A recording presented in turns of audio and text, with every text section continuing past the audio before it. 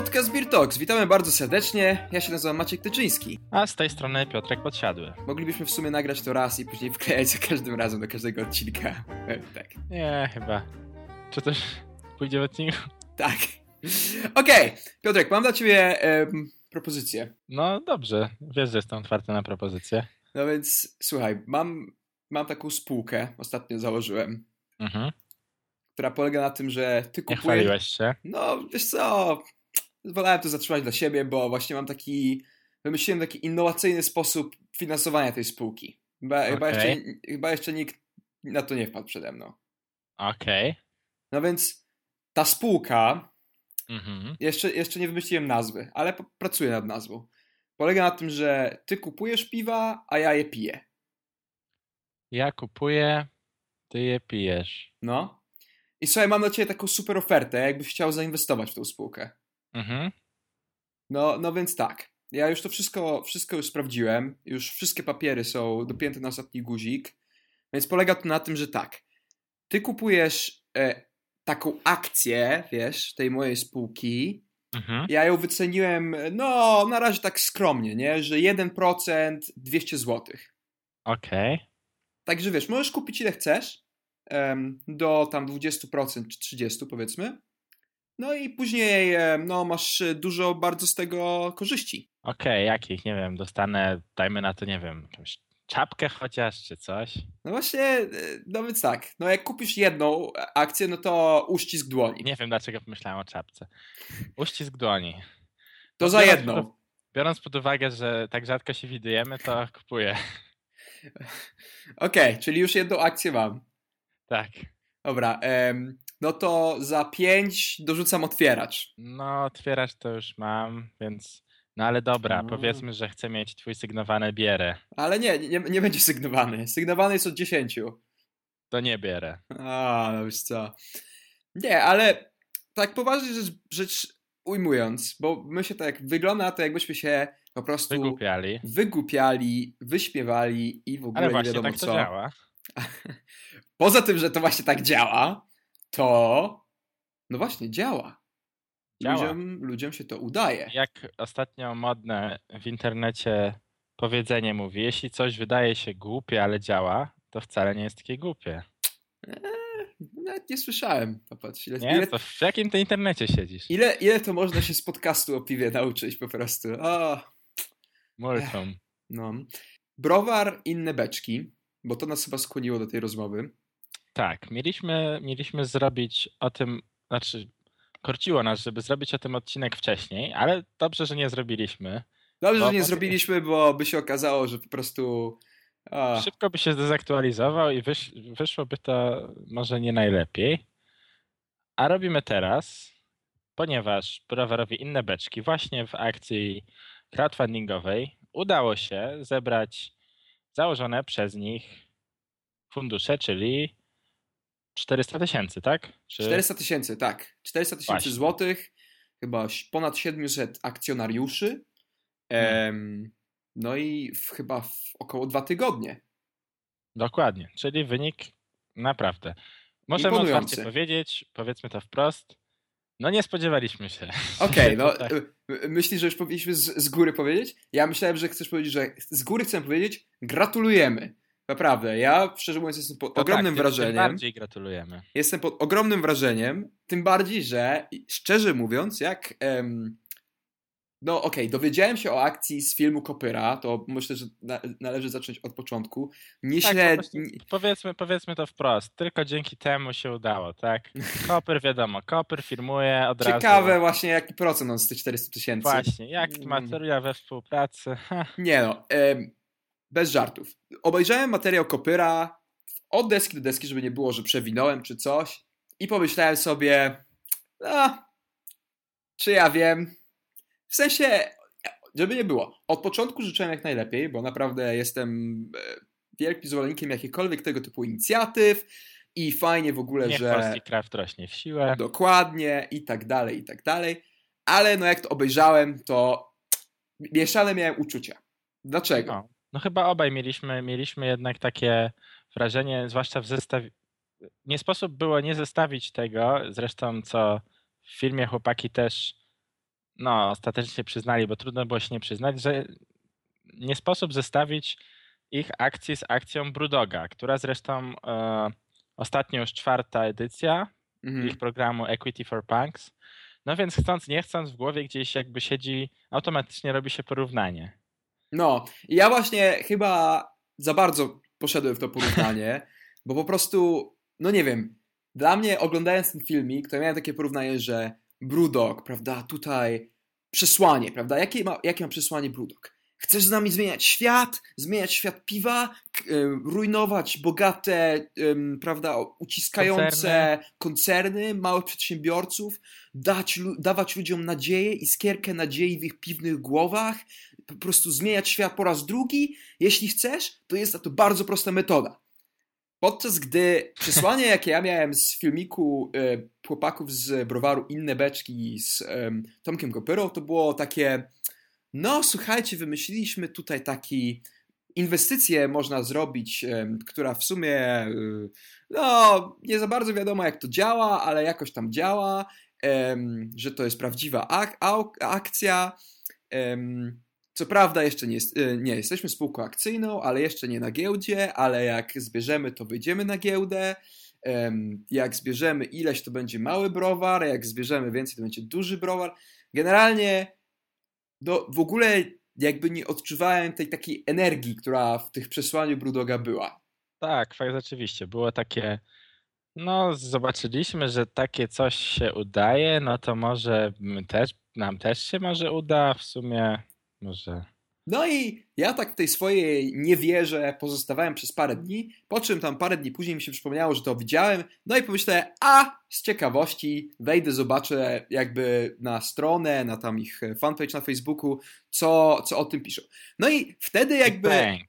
znaczy, okej, wtedy jeszcze na tym etapie, no, nie pamiętam ile na tym etapie mieli zebranych tych pieniędzy, ale rzuciło mi się w oczy inna rzecz, która kompletnie z tego filmiku Brudoga Brudoga, Kopyra nie wychodziło z tego, że oni faktycznie podeszli do tej akcji bardzo profesjonalnie. I To fakt. wydaje mi się, że trzeba na to odmienić, bo ta strona, która jakby opisywała całą tę akcję, była bardzo fajnie zrobiona, było na niej bardzo dużo informacji, również jakby od tej strony właśnie czym tak naprawdę, czy to jest prawdziwa akcja, no wiesz, wszystkie jakby te takie moje wątpliwości, które miałem po obejrzeniu tego filmiku, naprawdę rozwiewała. Filmik, który tam nagrali, też 1000 razy lepszy niż ten u Kopyra. Więc chyba dochodzę po prostu do Myślałem, że wniosku, to jeszcze lepszy niż u Brudoga. nie, no, bez przesady. Nope. Może kiedyś do tego chłopaki dojdą, czego im w 100% życzę, ale no, no i wtedy jakby, oczywiście oprócz tego, że zobaczyłem też, że już zebrali jakąś tam dosyć porządną sumę, to pomyślałem, kurczę, może to faktycznie nie jest taki głupi pomysł.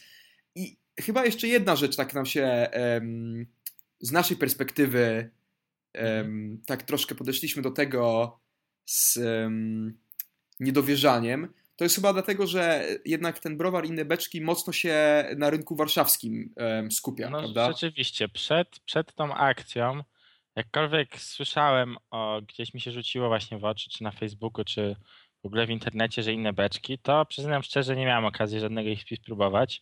Także jak tylko zobaczyłem w sklepie, to może nie to jakoś, że bardzo tam akurat chciałem spróbować konkretnego piwa, tylko stwierdziłem, jedno by wypadało dla rozeznania wypić. Żeby nie oceniać tylko przez pryzmat finansowy. Dokładnie. No było ok, to chyba było to Django IPA. Tak mi się wydaje. No właśnie, ale to było ok, ale tak raczej nie zapadło mi super w pamięć. No ale bez przesady, nie każde piwo musi coś tam urywać, było porządne.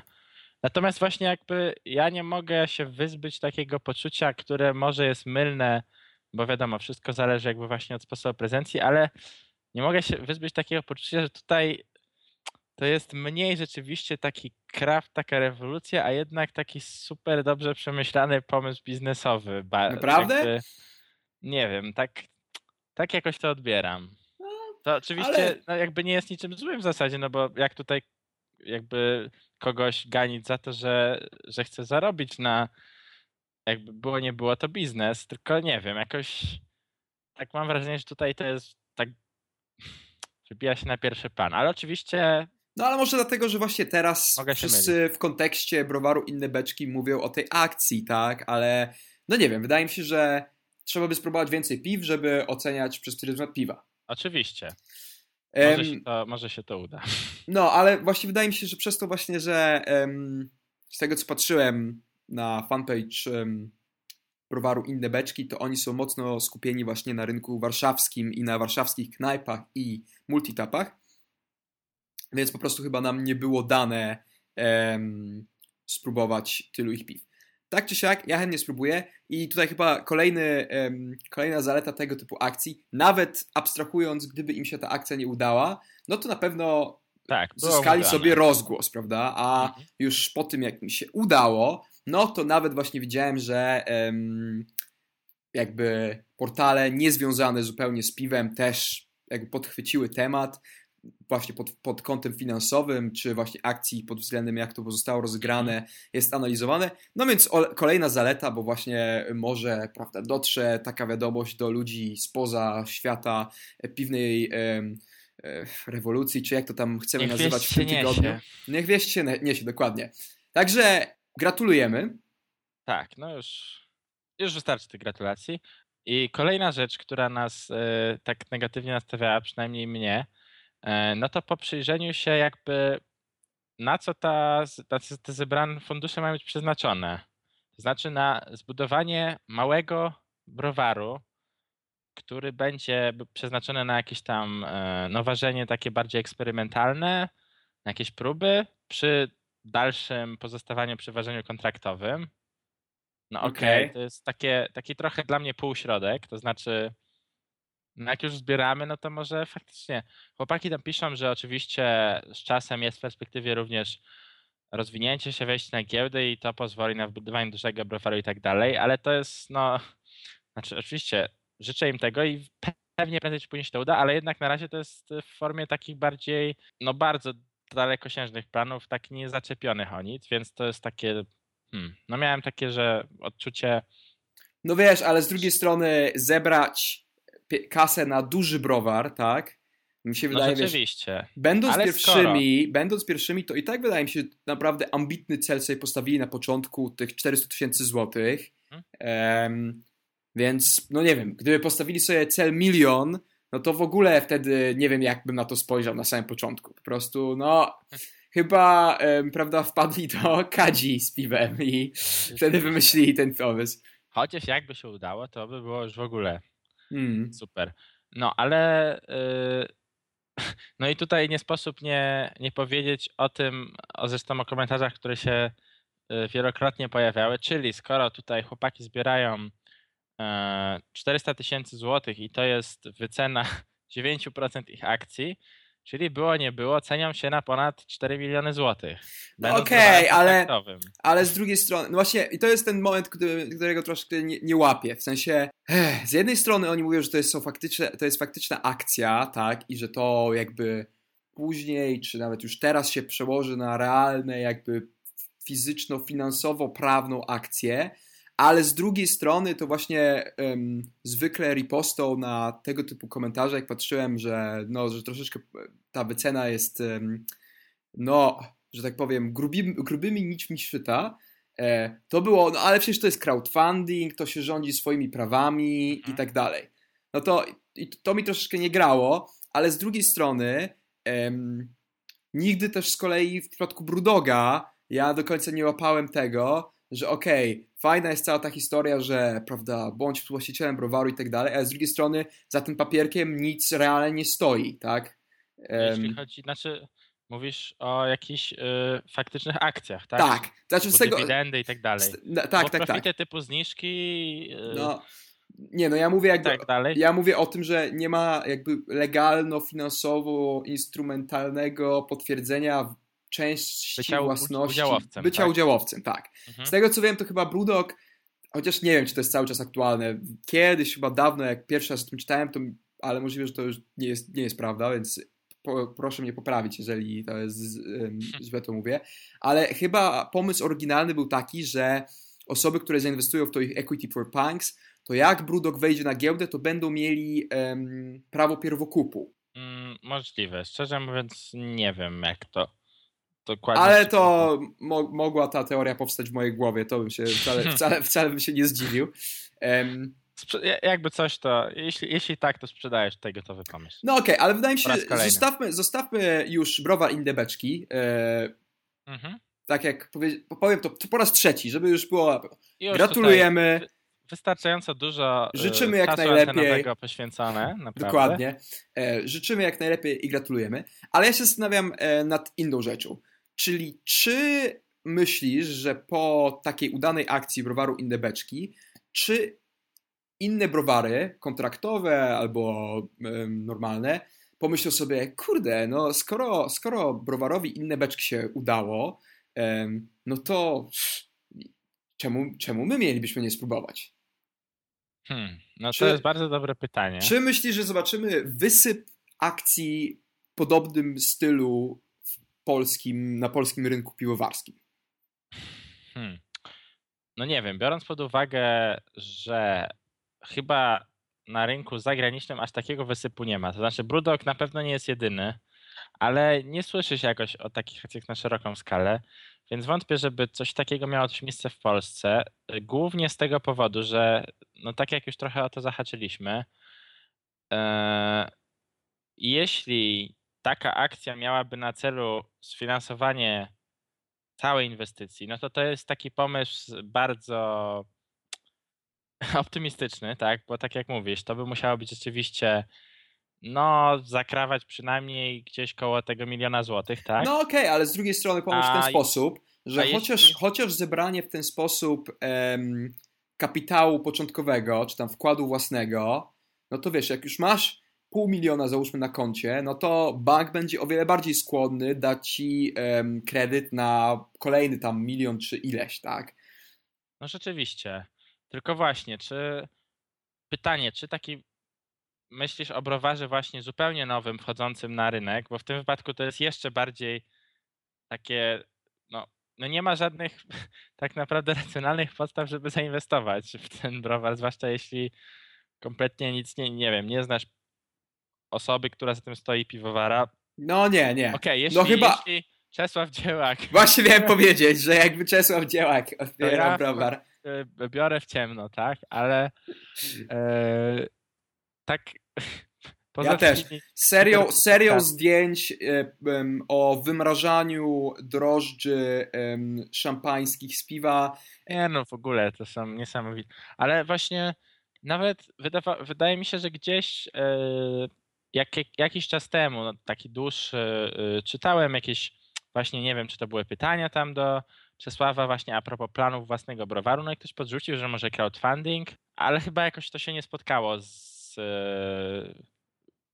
super odzewem. No i właśnie tutaj taka moja myśl, że chyba to do wysypu raczej nie dojdzie, bo myślę, że większość osób może mieć podejście na zasadzie takim, kurczę, czy to się uda, że ja chcę sobie założyć biznes i że ludzie mi po prostu tak zapłacą i będę miał pieniądze? No na pewno, wiesz, jest taki opór trochę, myślę, że to jest trochę takim przedośmieszeniem się, nie? W sensie, że kurde, poproszę o 500 000, dostanę 500. A propos takich sytuacji, z ciekawości, jeszcze przed tym odcinkiem dosłownie sprawdziłem, ponieważ jakby ta akcja BrewDoga, 4. edycja Equity for Punks, ma też jakby swoją reprezentację jakby w polskim wydaniu w postaci właśnie crowdfundingu na stronie crownedangels.pl. To jest w ogóle dziwna rzecz, bo jak się googluje po prostu Equity for Punks Polska, to w ogóle nie wyskakuje, trzeba się naprawdę naszukać, żeby tam wejść. No i co za tym idzie? Dzisiaj tam wszedłem, no i okazuje się, że do końca zbierania są 4 dni, a zebranych jest ledwie 12% planowanej kwoty, tak? Czyli raczej nie uda się. Ale trochę mnie to dziwi, że oni założyli jakby swoją osobną akcję na polskim. Może myśleli, że to skłoni więcej osób.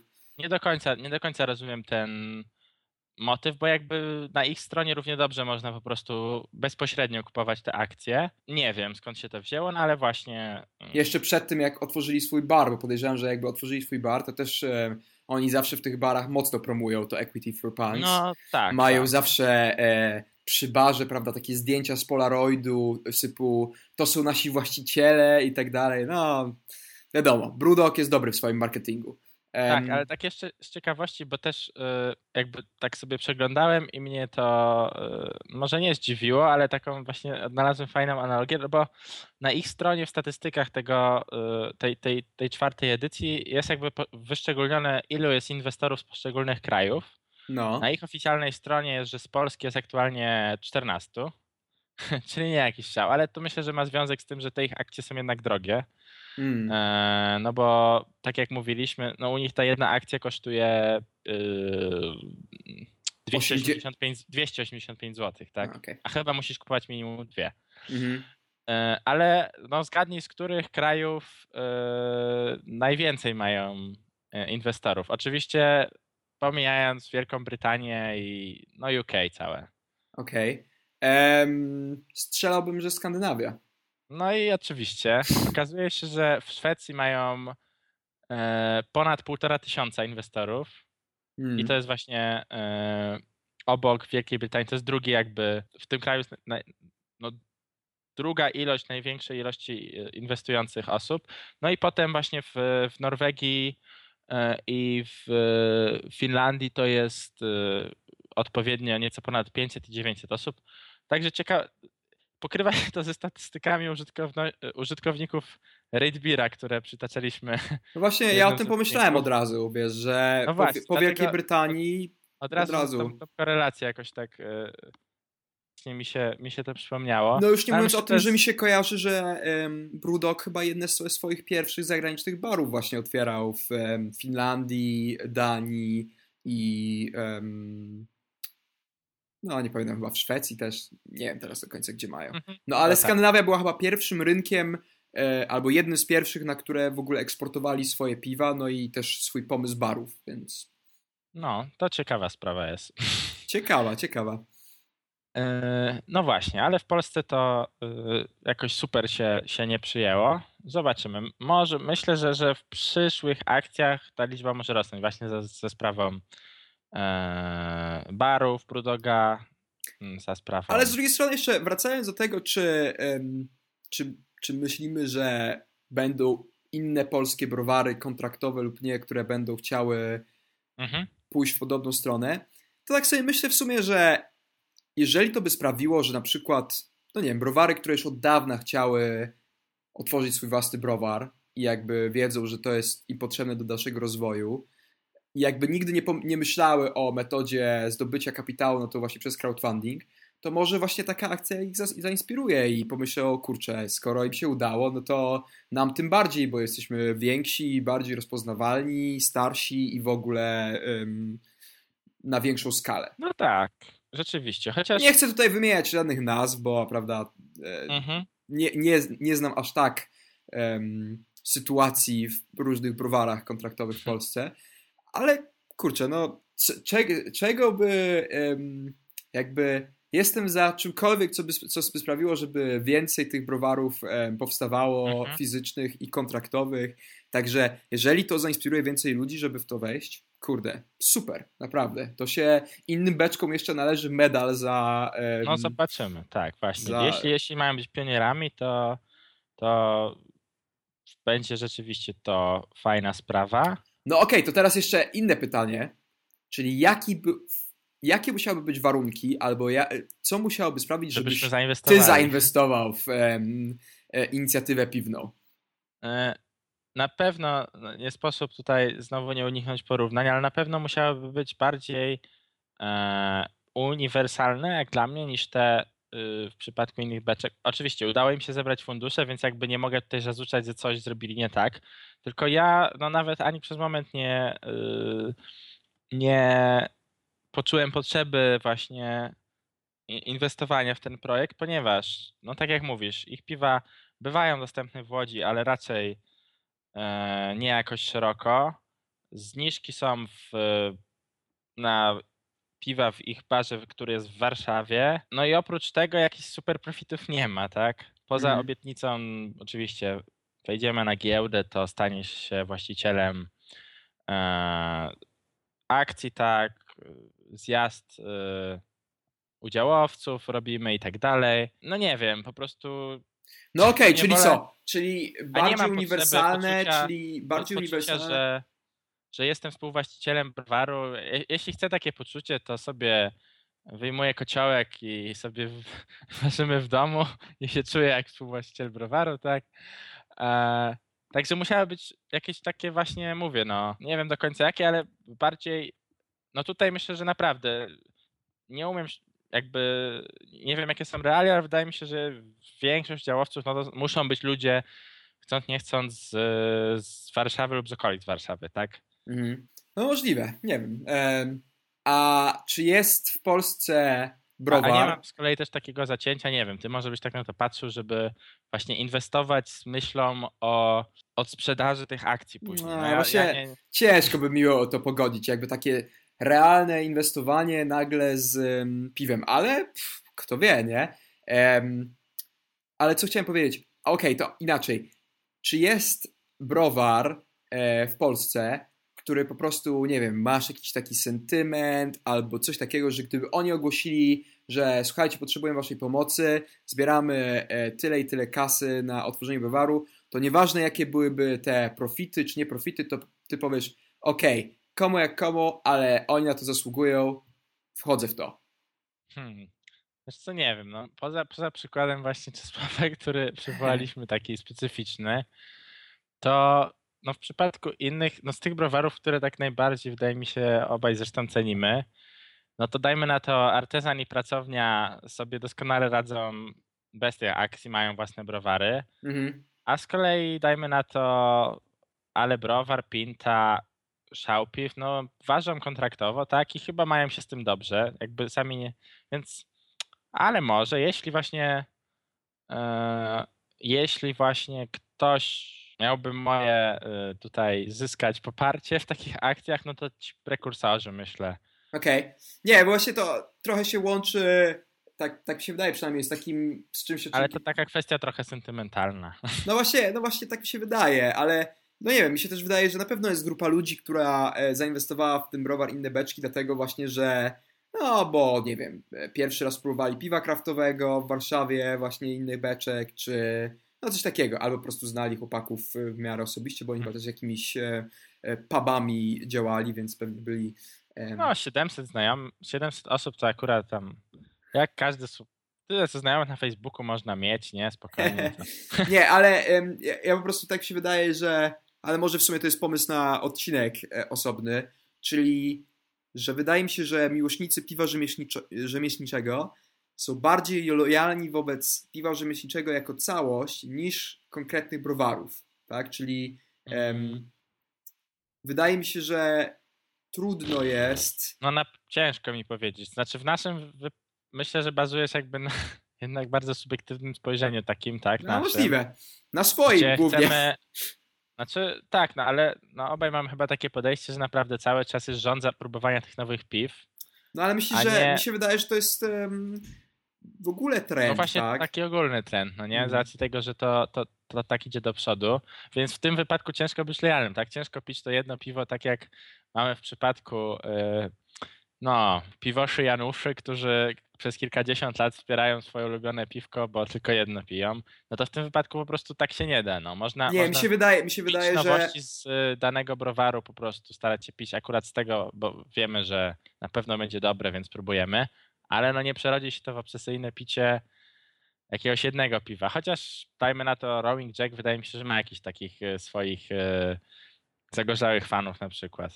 no właśnie tak mi się wydaje, że nie, mi bardziej chodziło, czy myślisz, że są takie osoby, które mówią, o ja to piję tylko właśnie załóżmy, ale browar, ale inne to mi nie smakują. Nie wiem, myślę, że to trzeba być dosyć, no nie żeby powiedzieć ograniczonym, ale to takie podejście, no bardzo powierzchowne, nie? To No, znaczy zgadzam. No, chyba takie ja się zgadzam, ale tak się zastanawiam po prostu, czy w ogóle są tacy ludzie. liznąłem gdzieś właśnie tej piwnej rewolucji i takie mam przeświadczenie, że już zjadłem wszystkie rozumy i to jest najlepsze, nie? No. Okej, czas dobiega końca. Słowa podsumowania? Słowa podsumowania. Myślę, że musimy się poważnie zastanowić tutaj nad crowdfundingiem dla naszego podcastu, jeśli to ma taki potencjał. Na ile byś nas wycenił? No, ja wiem, 4 miliony, nie? Co najmniej. Starych złotych, polskich. Proszę. Dzięki wielkie za uwagę. Piszcie, co wy myślicie na ten temat, komentujcie. Zachęcamy jak najbardziej. To by było na tyle. Do usłyszenia następnym razem.